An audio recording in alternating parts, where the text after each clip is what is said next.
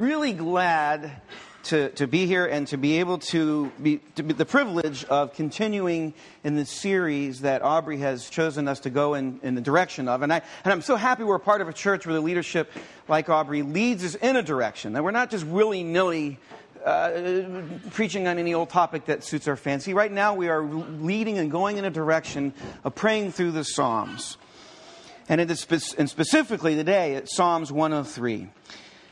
Now, when I was tasked to begin studying and looking and working on this, I first read it, and I have to confess, I felt like, you know, when you're going on 64 and going to Charlottesville, and you cross the mountain, Afton Mountain there, and that overlook there, and on a fall day, you stand there and you look out, and those orange trees and the red trees and the green valley and everything, and there's just, sometimes it's more than you can really express. I mean, it really is. You sit there and you're going, red, orange, you look blue sky, look at that.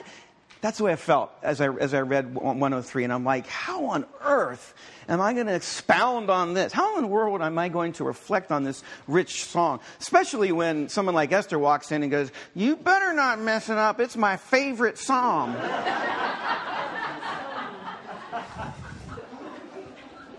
There's a richness here, and that's we're looking to enrich our prayer life, and through this psalm do that. The goal is that the psalms become our prayers, our own prayers.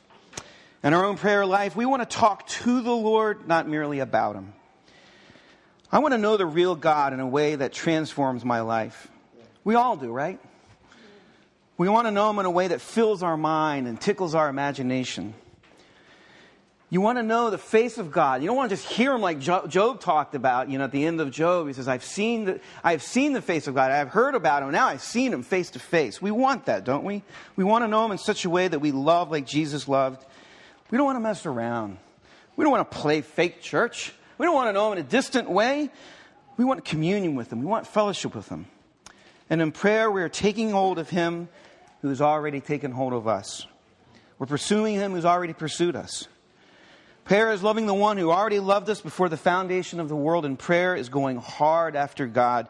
And as Aubrey mentioned before in the series, we see that Jesus literally prayed the prayer of Psalms. He used Psalms in His prayers.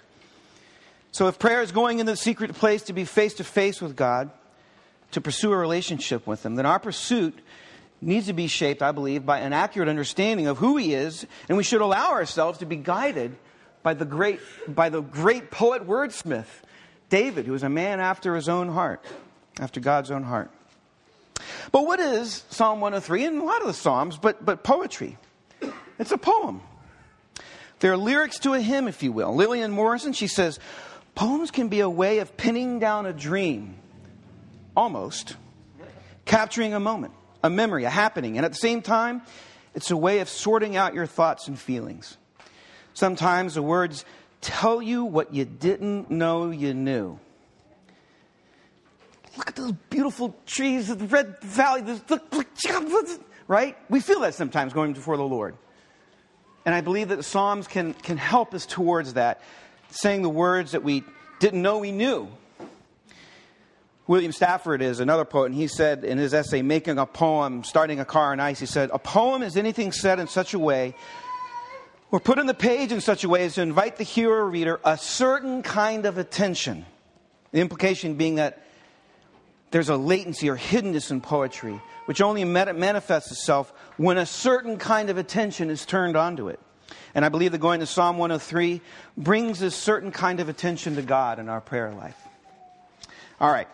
Normally preachers at this point in the sermon begin expounding on the passage. Well, I'm going to do this in reverse. I'm going to kind of front end the application part.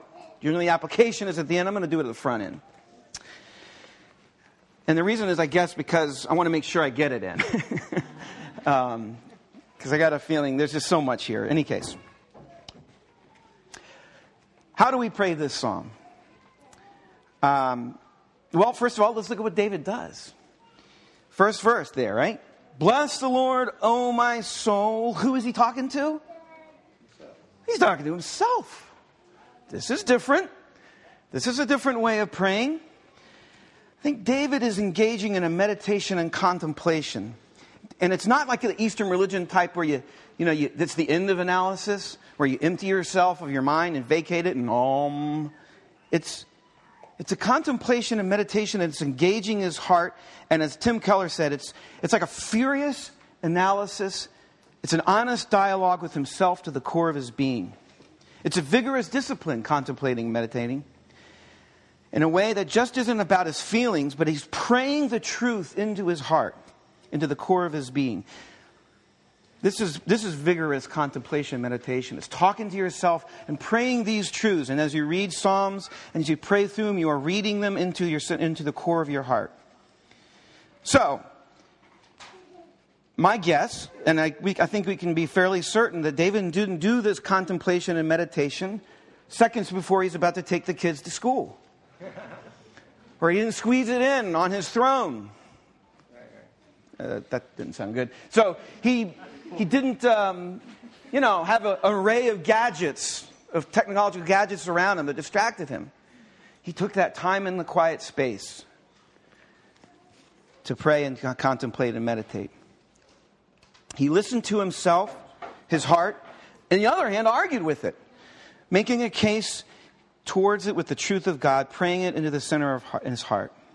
So in other words, he did a soliloquy. Big word, right? Soliloquy. Like Hamlet, to be or not to be, that is the question, right? Talking to himself. He soliloquized the psalm. And this is how you do it. This is how we can do it. Bless the Lord, O my soul. Well, instead of saying that, it's bless the Lord, Ernie. Bless the Lord, Ernie. And you start substituting your word and your name in there. Stephanie, do not forget his benefits. Jason, he has saved me from the pit. Right? We start praying the Psalms to ourselves, and we soliloquize. Number 2, and it's really underrated, memorize the Psalm. I think it's just memorize it.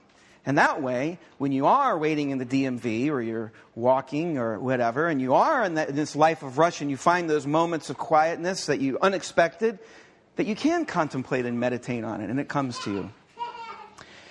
Third, sing the psalm. We did it in 2 songs today. I'm so glad that we learned that. Eva jabbed me and said, they play that at Caleb all the time. I was like, cool, sing it out, baby. Sing that all right. That's great. It is very difficult to sing a song, I find, of praise, and to be the same person at the end of it that you were at the beginning. Isn't that the truth? So, I walk into a dying man's room in the hospital Tuesday night with a guitar. And he hasn't said a word. He hasn't whispered a word in 2 months because no liquid has touched the back of his throat and vocal cords. He's dying. He has 24 more hours to live.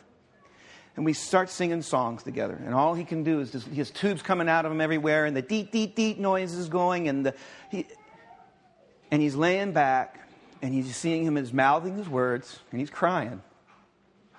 And the man I walked in was just, and I saw when I walked in, was a whole lot different than we finished singing those songs at the end, singing those praises.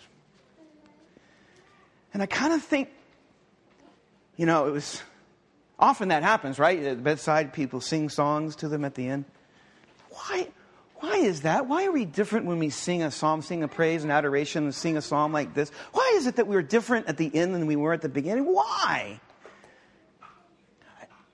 Because we were made for that. That's what we were wired to do. So you memorize this song. When I was walking here 2 weeks ago, I ran into Moses, this East African gentleman. I told him I was going to be here. And yeah, I'll come. Oh, good. What are you going to preach on that Sunday? Oh, Psalm 103. Immediately, he started singing, bless the Lord, oh my soul, and all. Right? Sing the song. Number 4. Use his words, his exact words, in praying to him in words of adoration. This is a song full of adorations, full of thanksgiving. And Aubrey reminded me of this. He said, yeah, you know that old thing, Acts? Yeah, it's a real practical way of structuring our prayers. And I learned it as a wee one. A, adoration. C, confession. T, thanksgiving. as supplication, bringing our requests to the Lord, right? Well, this is loaded with goodies and ways that you can, as you go to Him in adoration, just be equipped with the words to do that. And so you use his words, David's words, to pray adorations. And the words help us express what we didn't know we knew. And it brings a certain kind of attention to our lives. Listen, we all go through those times of insensitivities, right? There are times where we're dry or we're numb to God in our heart. And for lack of a better phrase, I think by doing this, by praying, using his words, it primes the pump. And you know how it is, like, someone says something and it just doesn't quite register, and you even sometimes say it, and it still hasn't registered. Like, okay, like I'm sitting by the bay window, and Eva comes up, and I'm watching TV or reading a book or something, and she walks up and stands next to me, looks out the window and says, "Dad, there was a bad storm last night. It looks like a branch dropped and crushed the roof on the tree." And I'm reading, and yeah, branch, yeah, dropped off the roof, crushed the roof of the tree.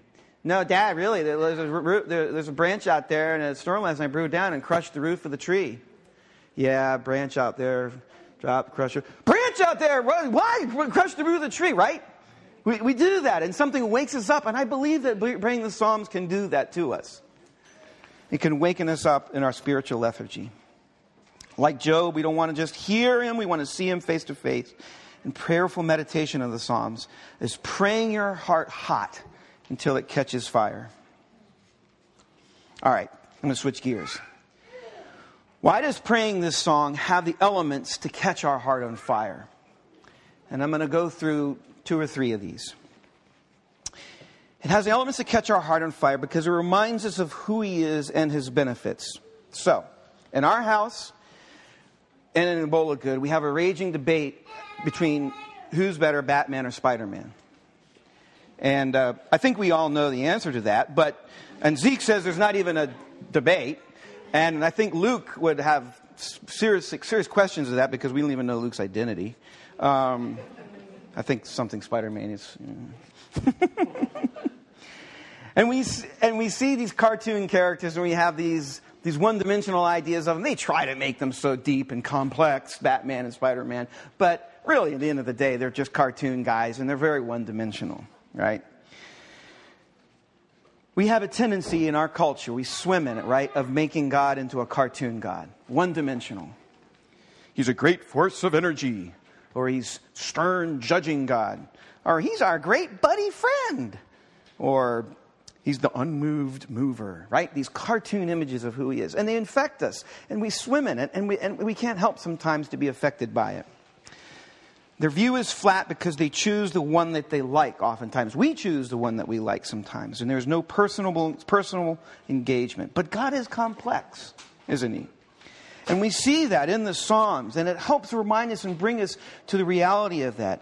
He forgives all our iniquity. He heals all our diseases. He redeems your life from the pit. He crowns you with steadfast love. He satisfies you with good so their youth is renewed like eagles. He is slow to anger. What does that mean? That means that, well, there is anger there, right? But He's slow to anger, and He's patient. And His anger is short-lived. He heals our diseases. All of these descriptions of who God is we see. And as we pray these words and we meditate and all those things that I said at the front end, it begins to shape who our understanding of who God is as a father, king, friend, judge, and a lover. And instead of choosing one over another, our heart begins to be rekindled because you see Him, you start growing as a Christian because as you hold them all together. It's kind of that unfolding that of understanding of who He is that causes us to grow. He isn't just this, He is this too. And that's what helps us in Psalm 103. Another element that the Psalm helps catch our heart on fire in prayer is that it reminds us of God's expansive, historical love. The Psalm really kind of starts, if you look at the structure of it, it kind of starts from a more individual basis, and it expands, and you start seeing Him use all a lot, the word all a lot. The word is, it's praised by his works in all places of his dominion. The Lord has established his throne in the heavens, and his kingdom rules over all. Bless the Lord, O you his angels, you mighty one who do his word, obeying the voice of the Lord. Bless the Lord, all his hosts, his ministers who do his will. Bless the Lord, all his... It goes on and on like that, right? It becomes more and more encompassing of his creation and of his expansive love. By placing ourselves in this universe-encompassing psalm, we are, as David does, submitting to God and his will and putting us in harmony with the entire cosmos God has created and claims as his own. It puts us in perspective, so to speak. You look at Isaiah 40. This is one reason why I had to read Isaiah 40. And it does it in spades, that wonderful, wonderful chapter. So I said it reminds us of his expansive love, and we see that in creation, but also his historical love. And he uses history to bring himself to a point of adoration to God. Now, to some of us that the word history evokes boredom, I challenge you in this one thought here. First of all, when I first was told to read this, to preach on this psalm, I read it, and I was immediately reminded, because I just finished reading about the Exodus account. I was reminded of Israel, and in verse 7 he says, "He made his ways known to Moses, his acts to the people of Israel." And I was recalling how over and over during the plagues that God visited on Egypt, and all these signs and wonders, in the midst of all those signs and wonders, what were the people of Israel doing? They continued to tack towards the safe and say, "I don't want it. We would rather stay in slavery in Goshen, Egypt, than take the risk of going out into those free open spaces and possibly be free from slavery. We would rather stay here." And what does God keep doing? He keeps going in and around and over and through their belligerence and their stubbornness. And he brings them to the wide open. They're arguing against him to not do it, and he still does it. And it's these kinds of reminders that David is bringing his people to. And as I meditated on that, I have to tell you, even now, I have not arrived as the contemplative, meditative Psalm 103 expert. This has been a new journey for me too. It's been a wonderful challenge to me. But as I was meditating one day, I was running or walking or something, on this very thing, his expansive historical love, it just kind of hit me, and I just thank God for this fruit that just sprung in my mind, and I wanted to share it with you. I came home and I just wrote it down. And it goes on like this. Who among the Jews, like Saul, later to be Paul, would have ever dreamed that God's expansive love would include the Gentiles and would even be God's instruments for spreading his name? Who among the non-slaves of Paul's day would have dreamed God's expansive love would include slaves and women, and that they would share his glory? Who among the Jerusalem Jews would have ever dreamed that the gospel would have so transformed Rome, that was formerly the very epicenter of paganism, that it would become a hub of Christianity? Who among the Roman Christians would have thought that the pale-faced, red-haired primitives, where miserable rain and fog dominates the weather in the farthest corner of the empire, the British Isles, who would have ever thought that they would care for the gospel and proclaim it and become a hub of Christianity? And who in the British Empire would have thought that an East African revival would have occurred, such that on any given Sunday in Nairobi, there are more Anglicans worshiping than in all of North America? I think, is that right? And who amongst our great-grandparents, who amongst them would have believed the awakening in South Korea? The people looked down on and despised by the Japanese, colonized by them, that they would be growing so large that they're meeting in churches and they're meeting at 4 a.m. for prayer services or whatever that is. You all probably have a better idea than that. And then by the way, this is the Eggerts. They've just arrived in their new home. They've been living in Motel 6, and they were in Korea before that, from Washington, D.C. area. Welcome. Who amongst our grandparents would have thought that the totalitarian, Marxist-controlled people steeped in Confucianism from the largest nation on earth, amidst persecution and suffering, would see the gospel sweep across, transforming it into another hub of Christianity? China! It's stunning. Okay, so this is what happens. So I think on this, right? I'm meditating on it. I think on this. It brings me to a point of praise, but then it brings me, remember the Acts? Adoration, confession, thanksgiving, supplication. It points me a direction in my supplication time that just blew me away. Because now I'm seeing the historical fact that God meets and transforms people, groups, societies, nations that are totally unexpected. And so how does that shape what I am praying in my life, in my circles, in my town, in my family? Harrisonburg, think of the place that you would least think that God would be working. And maybe that is where He's going next, right?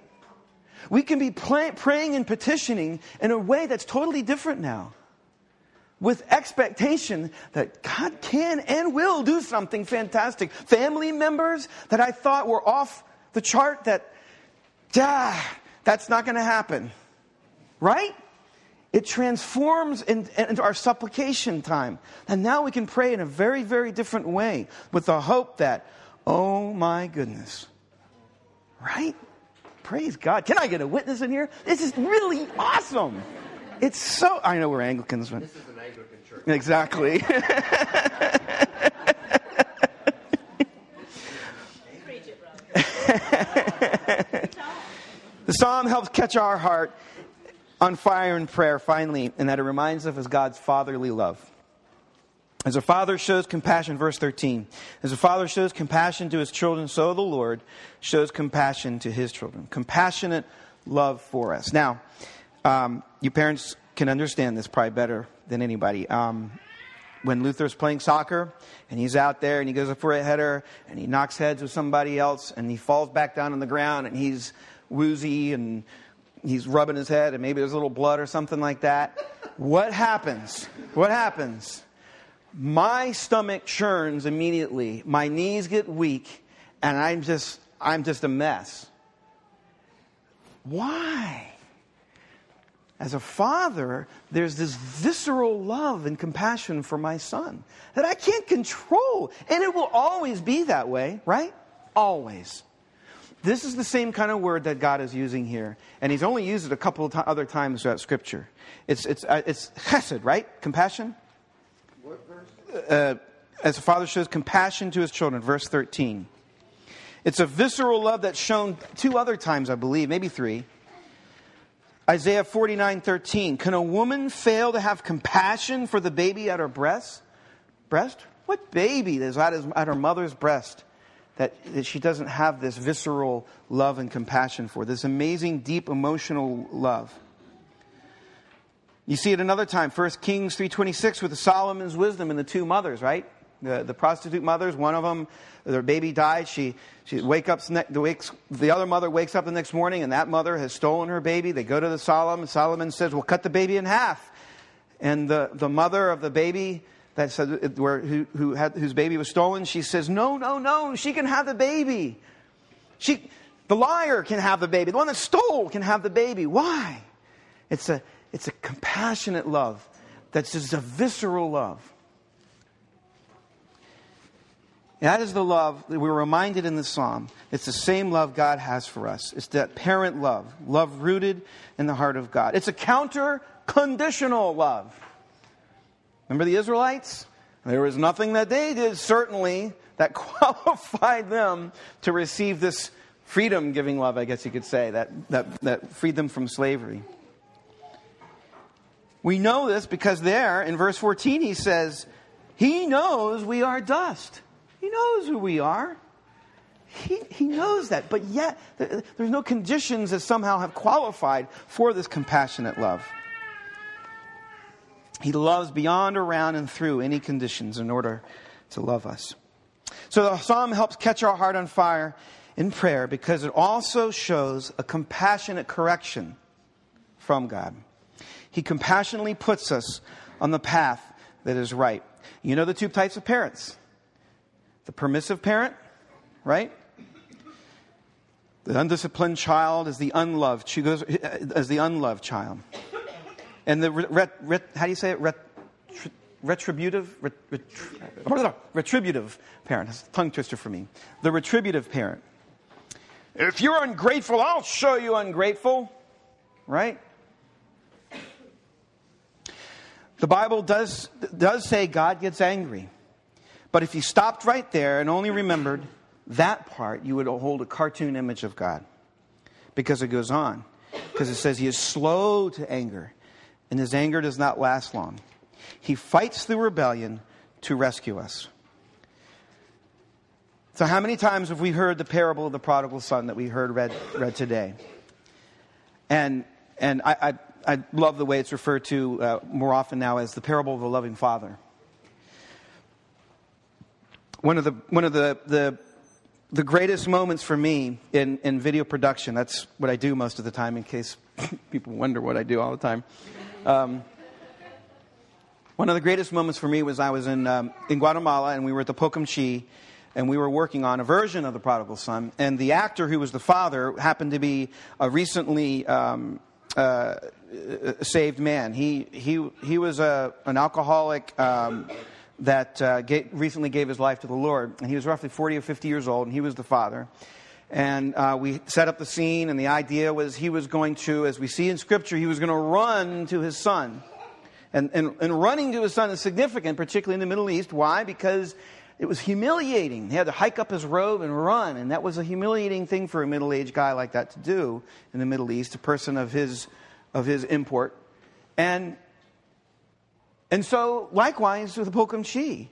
Apart from running and playing soccer, an older guy like that running, it's just not done. It's below you. It's undignified to do that. So we asked him to do that. He's kind of, okay, all right. He was kind of embarrassed to do it. He had to really muster up his acting skills to do this. And it was great because the wind started blowing. And it was kind of this great long shot. It was just awesome. It was a long shot. And right as he started doing it, he saw the sun, he starts running toward him. And we have later on post-production, put the music up, the soaring strings. And he's running to him, and what happens but his big 10-gallon cowboy hat flies off. And that trumps even more the idea of running. Having your hat fly off like that and to not go back and get it, that's very undignified. But he keeps doing it. And he keeps running. And boy, he just nailed it and just embraces this guy, this actor. And they just embrace. And I had to feel that he was just living this scene himself. And that hat was long gone. That's the image of our Father in heaven, running towards us, and the compassion that he holds for us. And you see that, in and through this psalm. It helps to remind us of his historical, expansive love, his fatherly, compassionate love, his correctional love. You see it throughout the psalm. We are reminded of this over and over. Through praying psalms like one of we're led to a place where we discover words we didn't know we knew. We're reminded of God's expansive historical love. And our hearts are inflamed in prayer, knowing the living God.